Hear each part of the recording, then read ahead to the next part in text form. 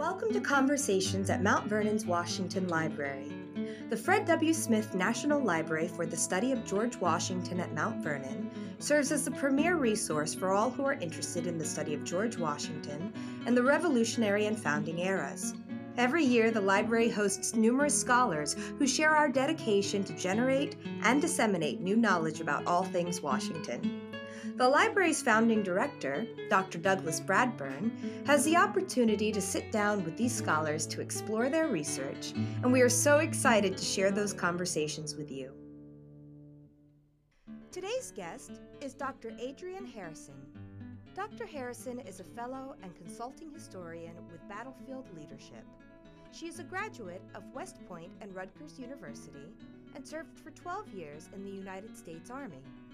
She is here to discuss her latest book, A Powerful Mind, The Self-Education of George Washington.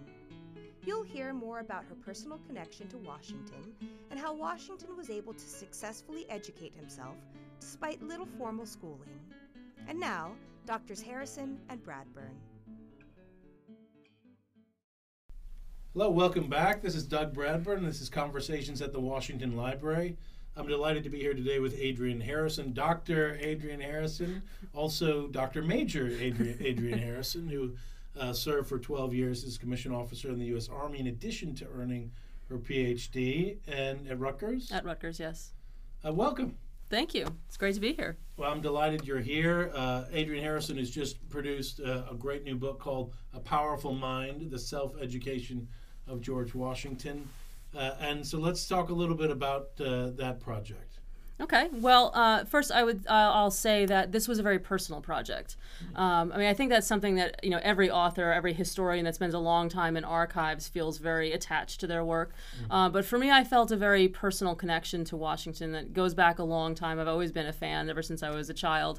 But for me, really, the significance of what Washington did, the scale of his achievements, and the unlikeliness of them really hit me when I was a 23-year-old second lieutenant on my first deployment to Iraq in 2003.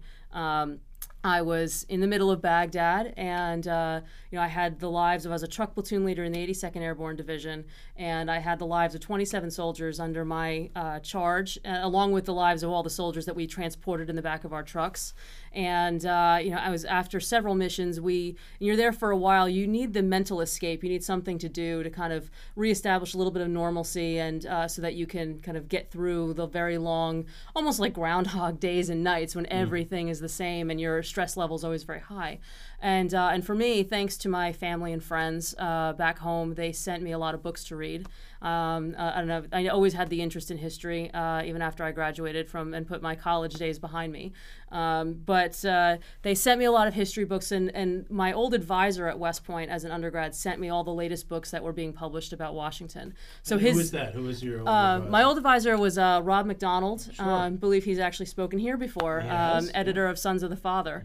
And his new book on Jefferson's coming out soon. Well, it's appropriate that he's an editor of a book about mentorship, and you identify him as one of your mentors. Absolutely. And so he was really the guy who kept Washington's example before me, even after I was no longer a student. And after a few missions that were particularly challenging, just the idea popped into my head one night after we were back and kind of had gone through our after action review process and all that, of how did Washington do this? And by this I mean the experience of leading soldiers in combat when you have very little, almost no professional experience.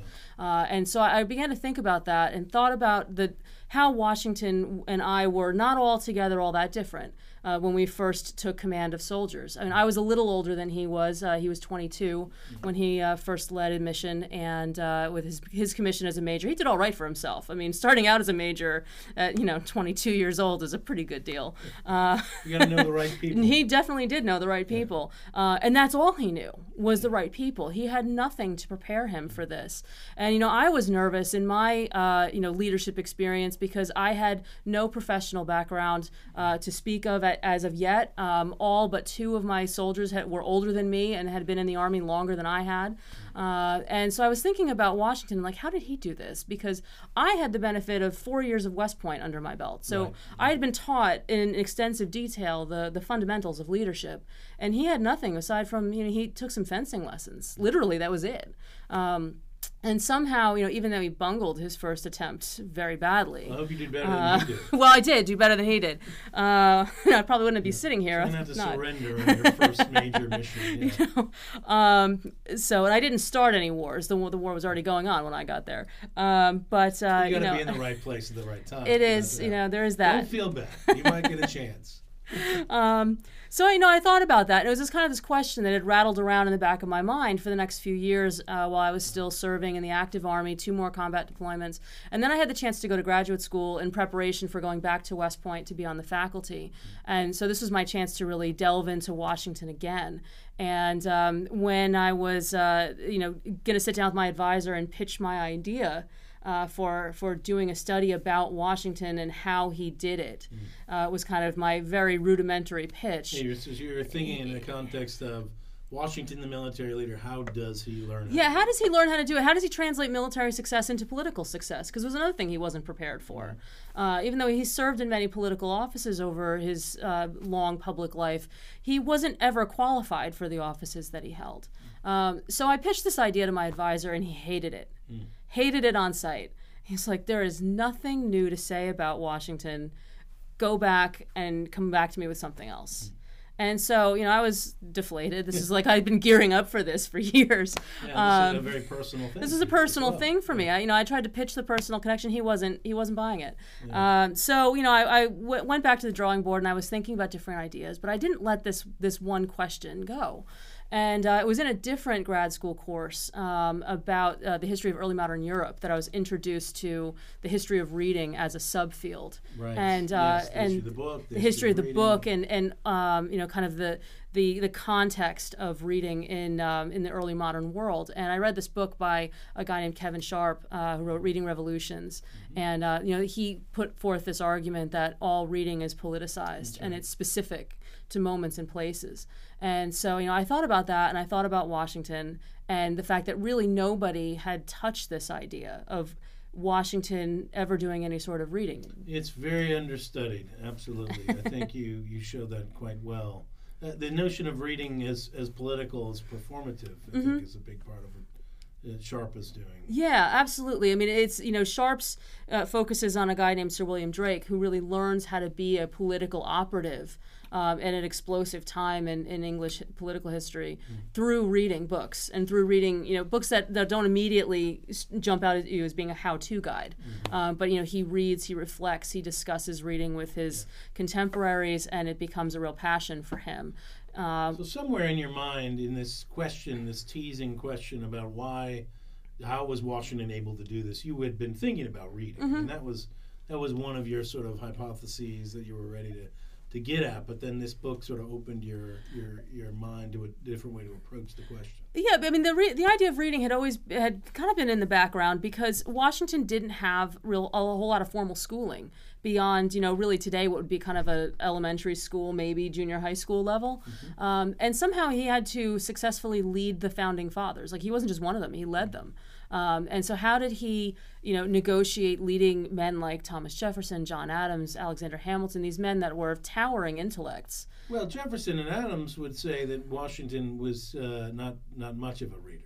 No, they wouldn't. I mean, Adams, in fact, dismisses, said that Washington's he's no intellectual, and that's not even in question.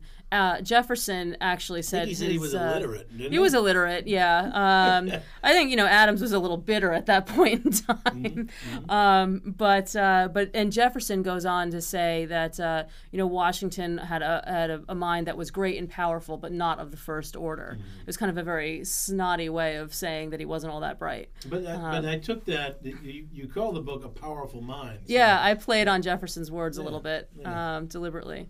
But yeah, I mean, this idea that somehow he had to get that knowledge that was requisite to be able to, coalesce these men, get them together, get them all on the same page. He didn't say a lot certainly when he was president of the Constitutional Convention, he doesn't like to give public speeches. He's never comfortable with political power, but still he has to be able to make decisions and put them into effect. So he had to do something beyond just sitting there looking good on a horse. Which is what a lot of people just kind of assume. We tend to not look past the image, and there had to be something going on behind the scenes. So good. So pull back the veil a little bit. How does one go about trying to get into the mind of this man of action? So I started by looking at Washington's library itself. I worked backwards from the final inventory that was made of Washington's books in 1799 upon his death, part of the estate's entire inventory. And there's over 900 different titles in it. And so it's like, okay, 900 titles. More than that, there's 1,200 titles. 1,200 volumes. Volumes, yeah. Yes. But I had to memorize this when we first opened the library, and I was asked by Chuck Todd, how many books did Washington have? Was it 900 or 1,200 or what? Something like that. So the 1,200 includes the maps and all those other kind of loose pamphlets. And there's a lot of pamphlets that are kind of in one volume. You'll have 15 separate pamphlets. So lots of titles in those bound. So less volumes than titles. 900 volumes. Yes. Anyway. So of the 900 volumes, how do you approach? That's a lot.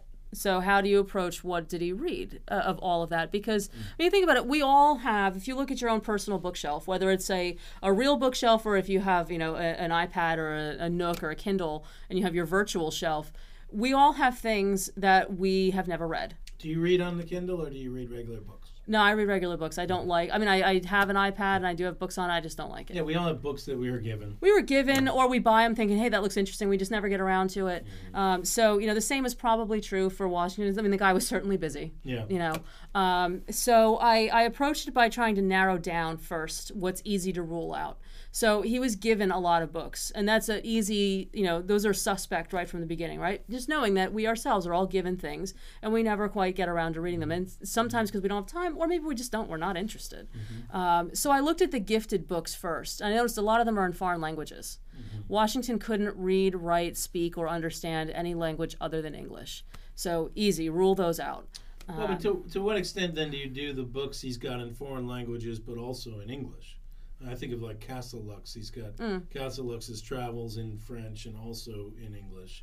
He's got Don Quixote, of course, in Spanish and also in English. Yes, of course. But of course, he was gifted the French Castelux and the Spanish Don Quixote. So, when I say that I ruled out the foreign language books, I'm going to talk about the versions that were actually printed in the foreign language. Right. The ones like Don Quixote, he goes out and he actually gets that on his own because he realizes that he's trapped in a conversation talking about it and hasn't read it.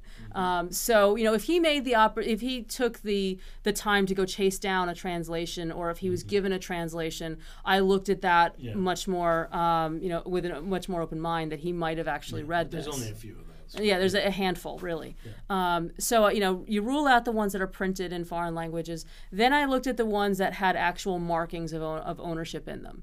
Because, again, when you look at the estate inventory in 1799, that's everything that Washington owned in the entire house. So that's counting Martha Washington's books. There were lots of relatives that they had that were either living here permanently or they were on extended stays.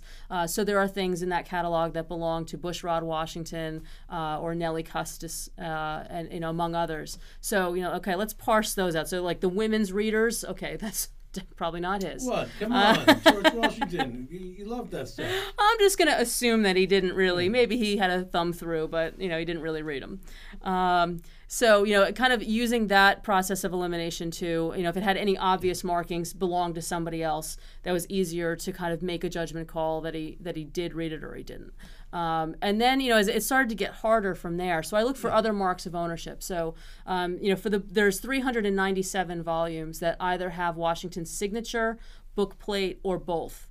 And so when you think about that, like when you look at his actual signatures on the title page, they're meticulous. There's not an ink blot, there's no smudges, the book plates are exactly centered. Like time and attention went into this. There was a care that went into this book ownership. And if he took the time to do that and he was putting his mark as opposed to his wife's or his stepchildren or somebody else's mark on it, this was clearly something that he valued. Yeah. So there's an assumption you can make there. The book plate story is an interesting one. Do you pursue that at all, his design of it, and why why he got it and all that sort of thing? So it's not something that I explored in the book specifically because it gets a little bit tricky to trace out exactly where he's getting all of his ideas from and why he felt so strongly. I mean, a coat of arms is something that's important to him.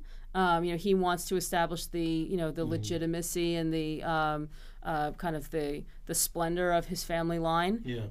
And book plates were certainly something that was popular. I was actually more interested in figuring out which ones were what they call the spurious ones, the ones that were kind of the recreations, because that was something that affected the book sales when the library was broken up over time and auctioned off. Washington was the earliest forged person, and you had these restrikes of his book plate and the fake signatures and all that. And the antiquarian question about the book plate to me has always kind of been, he changes the Griffin of War from the coat of arms to the Devil Piece. He puts that on the book plate, and but yet he still orders other coats of arms with the Griffin of War. Of course, he puts the Devil Piece on top of the roof of the mansion house. As a veteran yourself, I imagine, he's no longer that young man who was enthralled by the whistle of bullets. And the Devil Piece does become more of a symbol for him. So that always struck me in a powerful way about the kind of maturing George Washington. But I don't really know if we know anything about that. I mean, we just know what the design is. Yeah, we know what the design is, and so it is interesting, and I think what it speaks to, just on the surface, is what lengths Washington was going to put into his self-presentation, and the idea of what people would think about him, especially after he was gone. I mean, this was something that legacy was important to him. He, like all the rest of the founders, knew that everything that they ever touched was going to be scrutinized by historians for forever. And so he was very interested in the idea of shaping the way that people saw him. And in fact, with the library, that's something that he does after his final retirement from office in 1796. He leaves office, he comes back here to Mount Vernon, and he drew up plans for building a separate building from the mansion that was going to house not only his books, but his papers. And he was asking Timothy Pickering and some others from the kind of the throwbacks from his second cabinet that were still serving the Adams administration to send him copies of all acts of legislation, court decisions, anything having to do with Congress and the military, because he was trying to get the record, set it straight. He always thought he was going to die any minute, so he was trying to really exert control over how people would see him. So it's telling when you look at that library and you look at the plans for that library and the 1799 inventory of what he had, of what's there. Number one is of interest, but also what's not there. Yeah. So, we know that Washington was very thin-skinned and very afraid of criticism. Well, that's your interpretation. Oh, I mean, I think you're right. Yeah. Yes, I think we know that. Yeah. But historians have routinely have said that, and I think there's enough evidence to support it. And so, you won't find, for all of his keeping of newspapers and printed sermons and all of these things that refer back to his administration's policies while in office, what you don't find are copies of Philip Furnot's newspaper or Benjamin Franklin Bache's the Aurora. You don't find them in there because they were them to the fire every time I think from there's anecdotal evidence to support, no direct evidence, but anecdotal evidence to support the idea that Martha Washington burned them, that she couldn't bear him. But we know he read him, though, because I think there's even an anecdote of in the last month of his life, him ranting and raving about something he's read that Madison had written in the newspaper. Oh yeah, no, he had would this stuff around. Well, Furnot especially would send several copies to the presidential mansion every day. Exactly. But Martha was apparently doing her best to kind of scarf them all up and burn them because she couldn't bear the idea of him reading it and reacting and having it eat at him. Apparently the way that it was. So he was shaping the record by not including, or maybe she was helping him out, shape the record by not including certain things that he thought were it's unfair. A really good question as to what Martha did after his death or didn't do in terms of, obviously we don't have a correspondence between them. No. What else don't we have? Yeah. And it never occurred to me to think about the newspapers and items like that. And you do recognize there's not a lot of newspapers left. Okay, so let's attack the book here a little bit. you do something brilliant, I think, which is to look at chronologically George Washington. Here you have a man who's self-educated, doesn't have the classical education that he may or may not have been promised, or may have been expecting.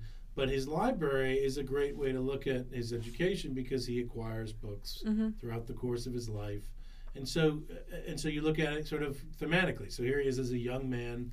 He's a surveyor. He's a military officer. What are the things that he's acquiring? So, I mean, during that early kind of formative period, you see him borrowing a few books. He didn't have much money to start buying things on his own. Aside from his first ever purchase was a panegyric. It was kind of a printed eulogy for the late Duke of Schomberg, or Schoenberg. You see it spelled two different ways. But he had a dog named Schomberg as well. He did. And if you read this thing, this eulogy, it describes this individual who was a Huguenot, who was he went on to some military fame.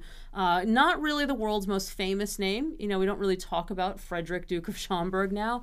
But when you read this eulogy and you look at the qualities that he was supposedly had about virtue and honor and kind of this leader of character, physical prowess, all of these things can also be applied to Washington. Washington buys this when he's about 14 years old.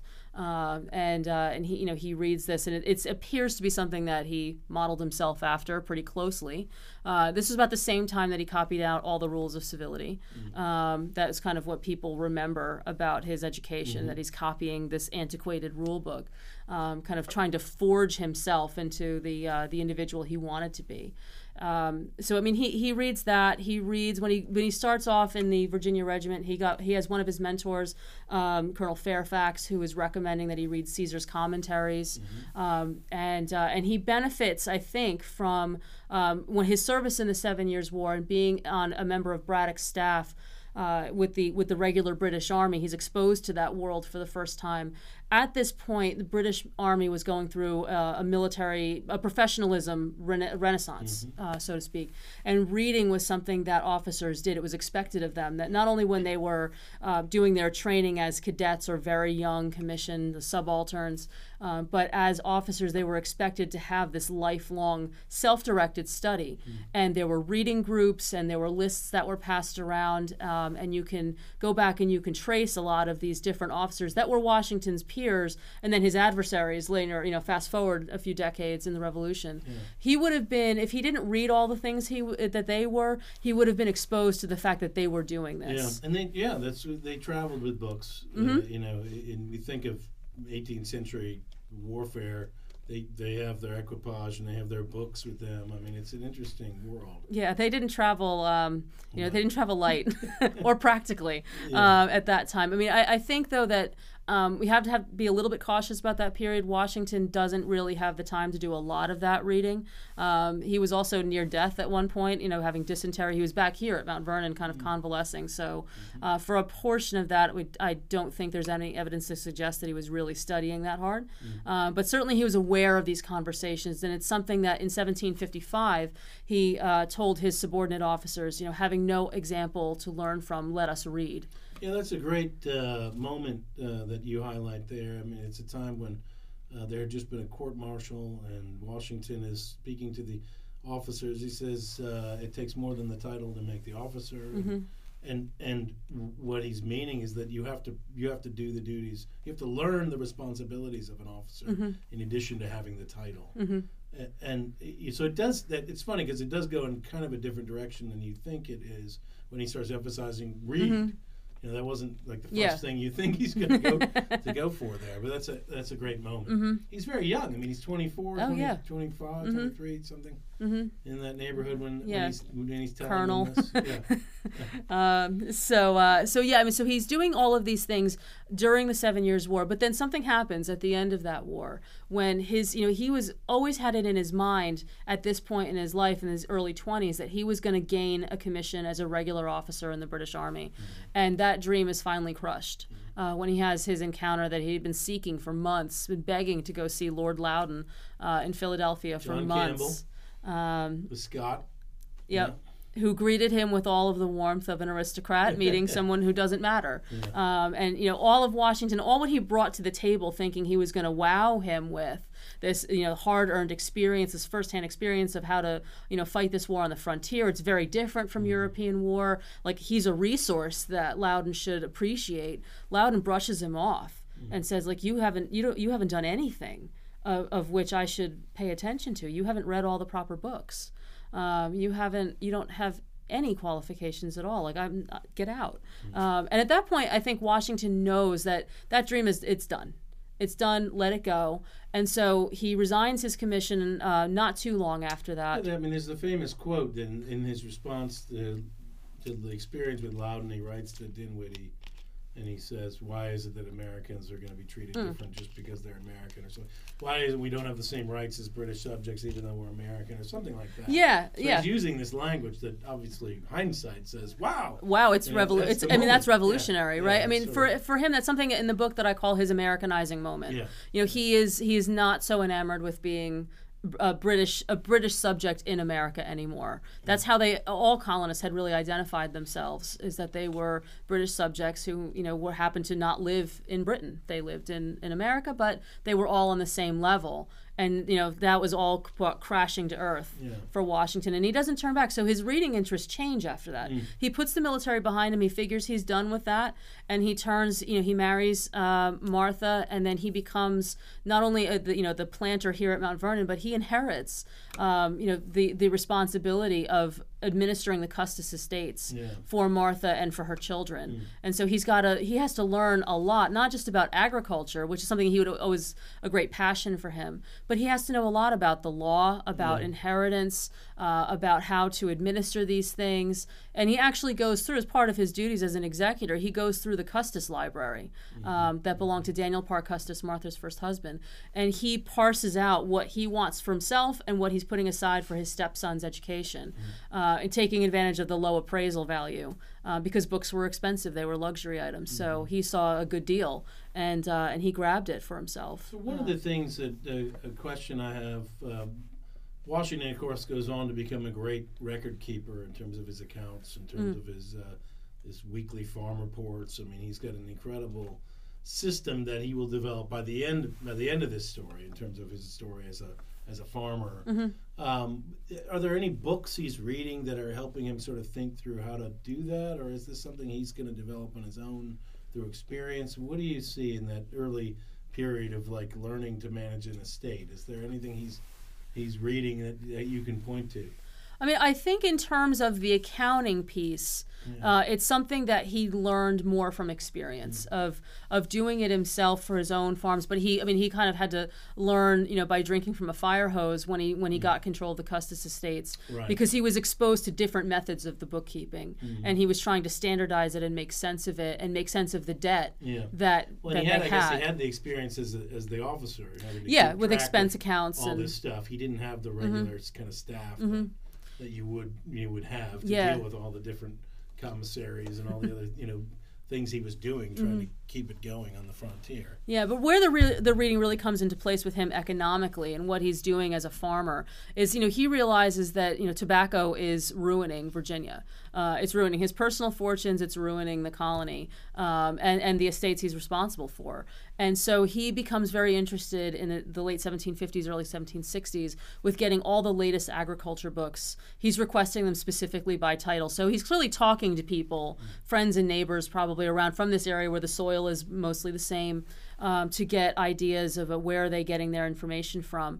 And that's where you see he gets Duhamel's husbandry book, where it's one of the few examples we have of him making marginal notes and really acting like a scholar. He goes through this book, this French translation, and he's taking the foreign measures and he's converting them. He's actually doing the math to convert them to measures weights and measures he would use here. And his diaries, if you put it together with his farm diaries, diaries, he's experimenting based on what he's reading.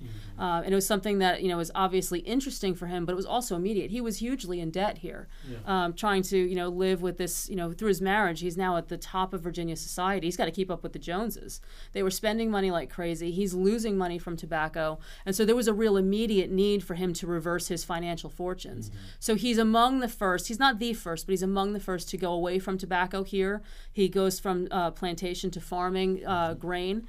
And it's not profitable at first, but he sticks with it, and he's researching markets and how to sell corn and wheat and what else can you do with it. So eventually, how we get rye whiskey being distilled here and things like that. He's very entrepreneurial based on these French and British innovators that are going through the same types of struggles. So you see that in his reading as well as his kind of the local experience and the correspondence. Yeah.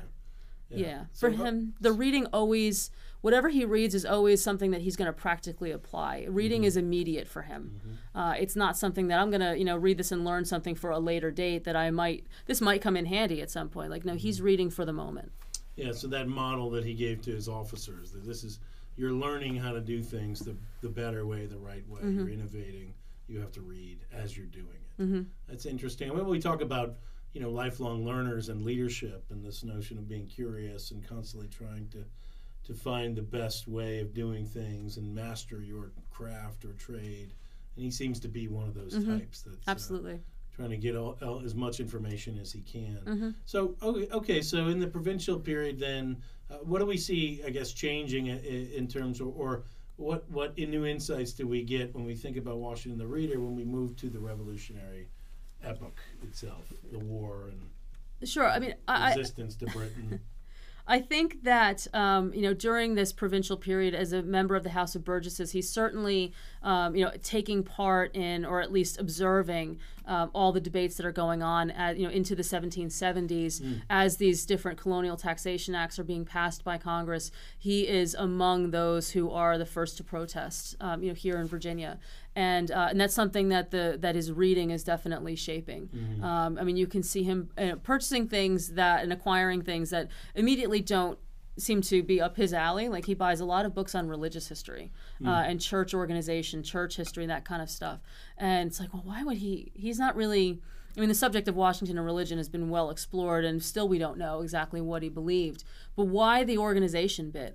Well, at the same time in the 1770s, Virginia was going through kind of a reaction to the Great Awakening, and the fact that the established Church of England here was kind of perceived as being in decline, a little bit out of control. There were parish priests that were upset about how much they were getting paid, and whether they were getting paid in tobacco or hard cash, and which was worth more or less. The whole two-penny act. Two-penny controversy, absolutely. And, major big deal. It's a big deal, and they petition, and so this becomes a big thing that convulses the Burgesses. He's also a vestryman. I mean, and he's a vestryman. He's on the architecture committee for Pohick Church that's going to be built in 1774 or somewhere in there. So, understanding these things is something that's, again, very practical and very immediate for him. And by taking part in all of these debates that are going on in the Burgesses, he's around people like Patrick Henry, who's kind of a more of a firebrand, and George Mason, his neighbor, not too far away from here. They're helping, in those kind of conversations and the debates,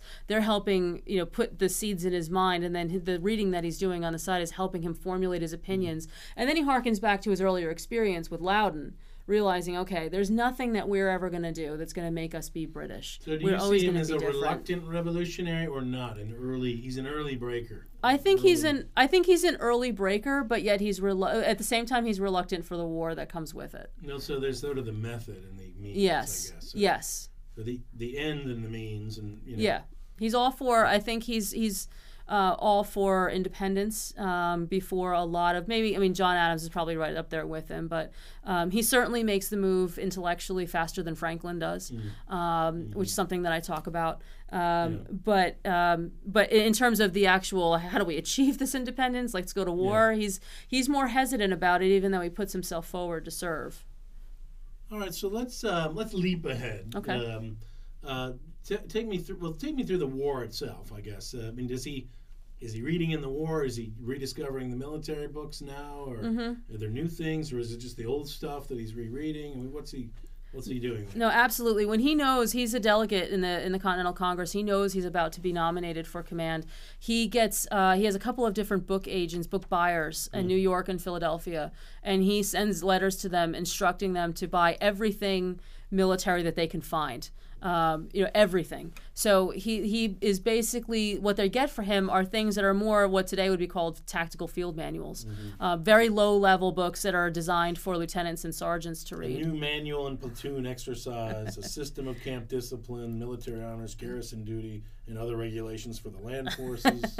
They're really fun stuff. Real page turners, all of them. And but what's striking is that these are written for very low level leaders. And here he is. He's about to be he's going to be a commanding general. Why is he reading this stuff? Well, his experience. He did build the Virginia Regiment. He rebuilt it mostly himself. But this is on a whole new level. Yeah. He's got to build an army that can take on the most professional army in the world, and he doesn't have a whole lot of time to do it. So he's getting his hands on everything. He doesn't have an experienced officer corps either. It's not like he can depend on them to have read this stuff. Really, the only two that he has that have any sort of experience are Charles Lee and Horatio Gates, who are not always friendly to him. So he is reading frantically. It's interesting too, and with so with the dynamic with those two, obviously they go on to become rivals in different ways, controversial ways. It's not like he would ask them for advice, or would he? Is he confident enough that he would ask these other experienced officers for advice, or is he just going to do his own thing? No, one thing that Washington understood always is that he did have a handicap, an educational handicap, with the things that he was trying to do.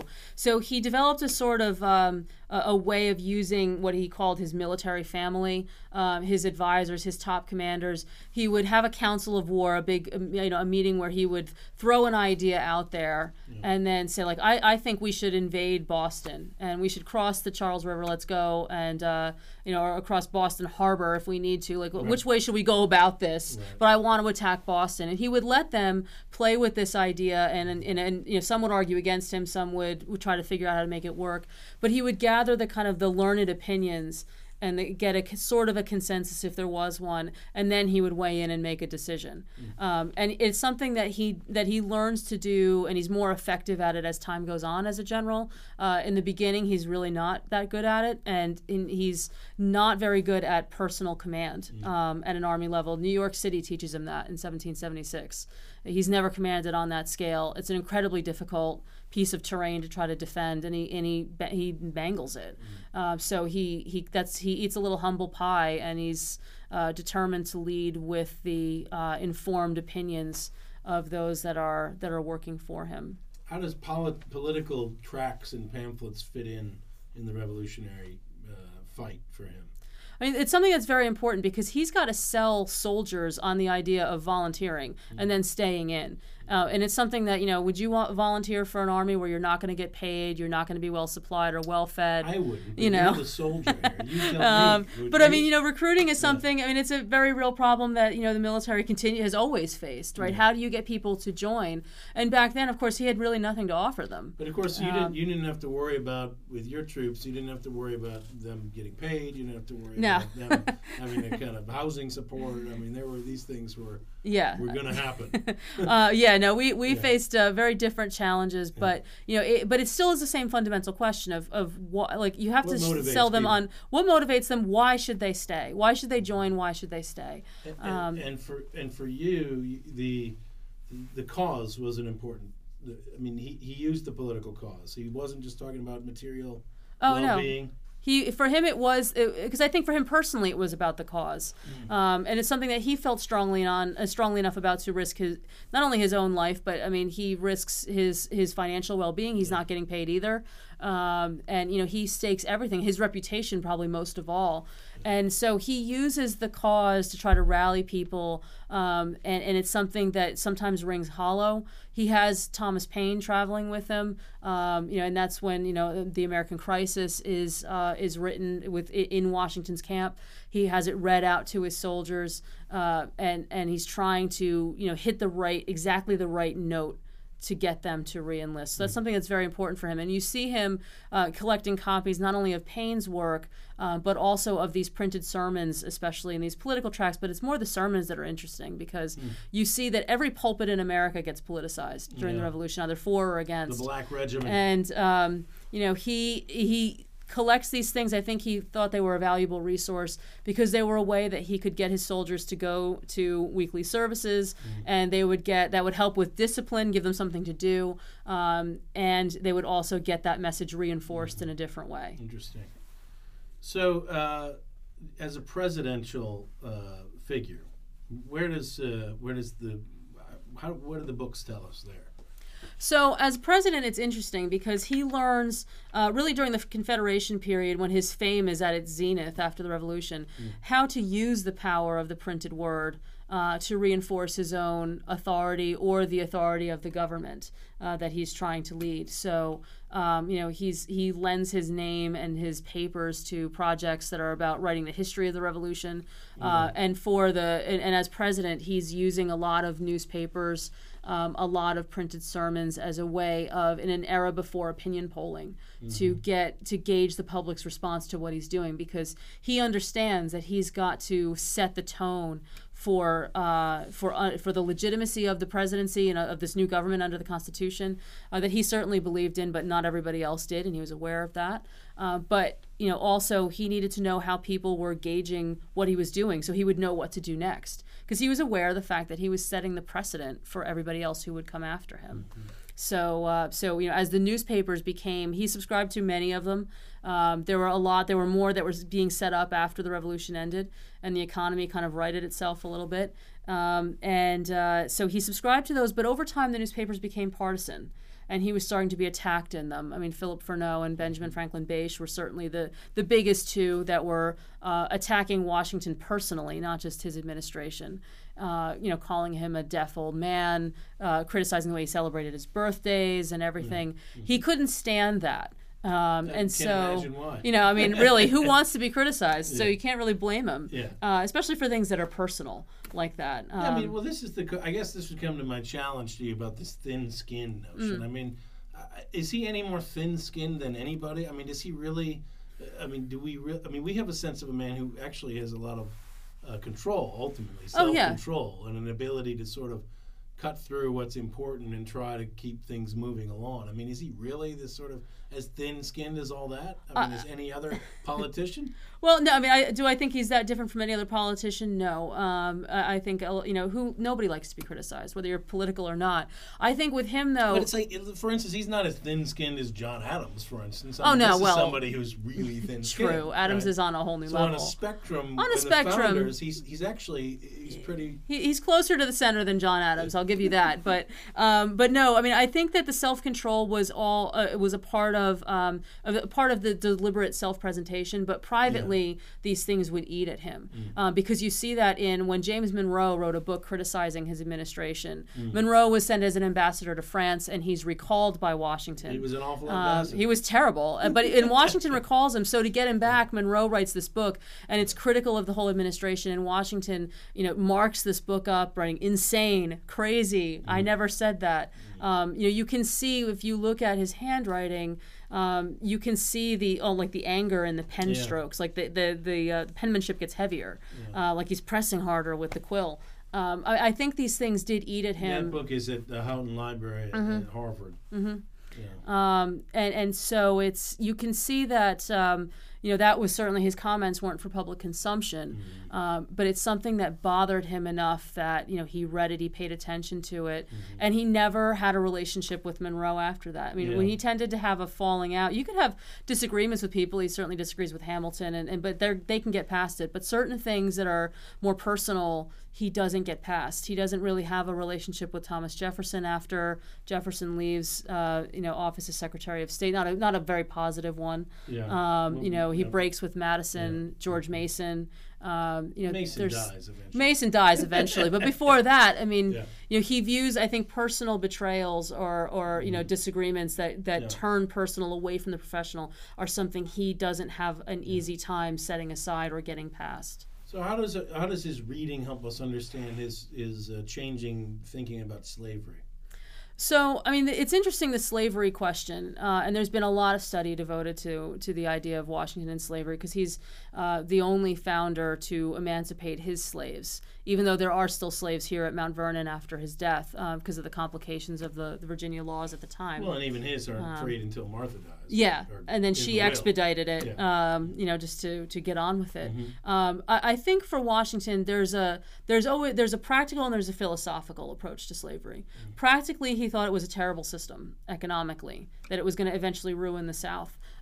Because you're paying for everything for these people who can, the slaves were, he was always suspicious that slaves were doing things like they were breaking tools deliberately, not working hard enough, that they were stealing things from him. So he didn't think it was an economically viable system. But then there's the moral part of it.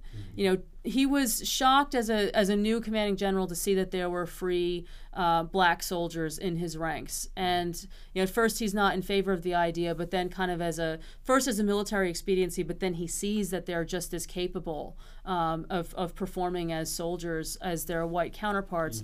I think that starts to change his mind somewhat. And it's a slow evolution because he was born and raised with slavery as an institution. It's not something that was just a flick of the switch. This is wrong. I think he had to see that through experience, and then we see through his reading he's buying things about how to first of all how to get away from a slavery system. So he puts a lot of time and effort into studying how he could turn Mount Vernon into tenant farming, and he explored importing tenant farmers from Ireland and England. That didn't really work, but he's playing with the idea. Yeah, the problem is tenant farmers want to own land. If they're yeah, going to America, that is they're pesky. not gonna wanna be That is a renters. problem. Yeah.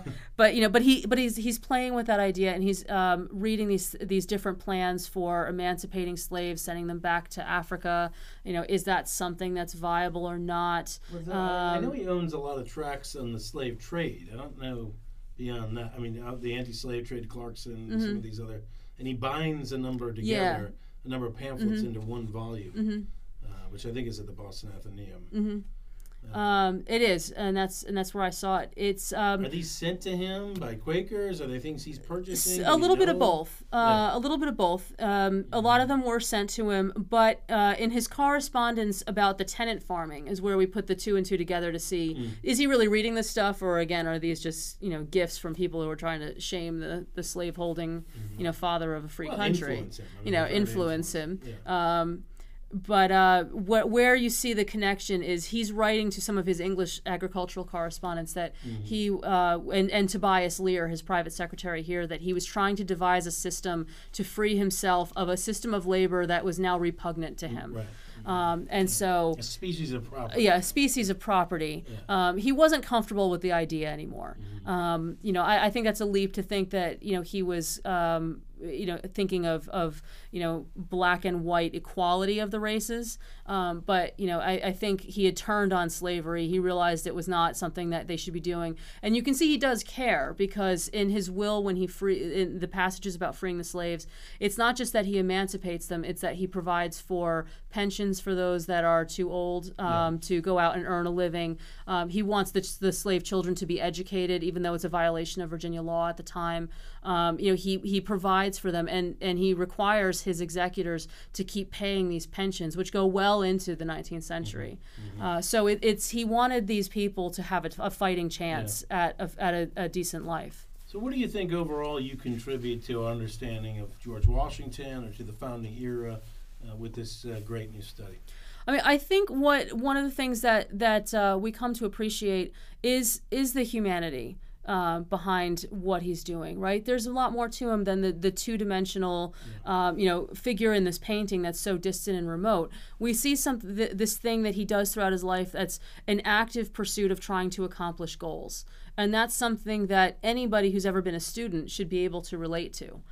It kind of brings him back out of time, back to a person that we can see and we can appreciate in a different way. And I think we understand more of the component of how did he do it? What part did he play in shaping the way that posterity was going to view him. He didn't want everybody to see that he was doing this reading. That was something that he kept very, very hidden because he was afraid of people seeing this defective education. But it was something that was necessary and was an important factor. So we see him, I think, in a different light now. That's so wonderful, Adrienne. You're preaching to the choir here at Mount Vernon. We're trying to make George Washington human all the time, and he's so inscrutable to some people because the marble busts and the statues and the old granny picture on the dollar bill and the monument it stands for immortality and there's no human scale to it. So his reading is definitely a way into his mind and into his life. And thank you so much for producing a wonderful study. Well, thank you so much for having me. All right. We hope you enjoyed this week's discussion. The Washington Library looks forward to continuing these conversations about our early American history. Please visit mountvernon.org/library to learn more about the library's resources and programs. And remember, Mount Vernon is open 365 days a year and looks forward to welcoming you. Thank you, and we'll see you next week.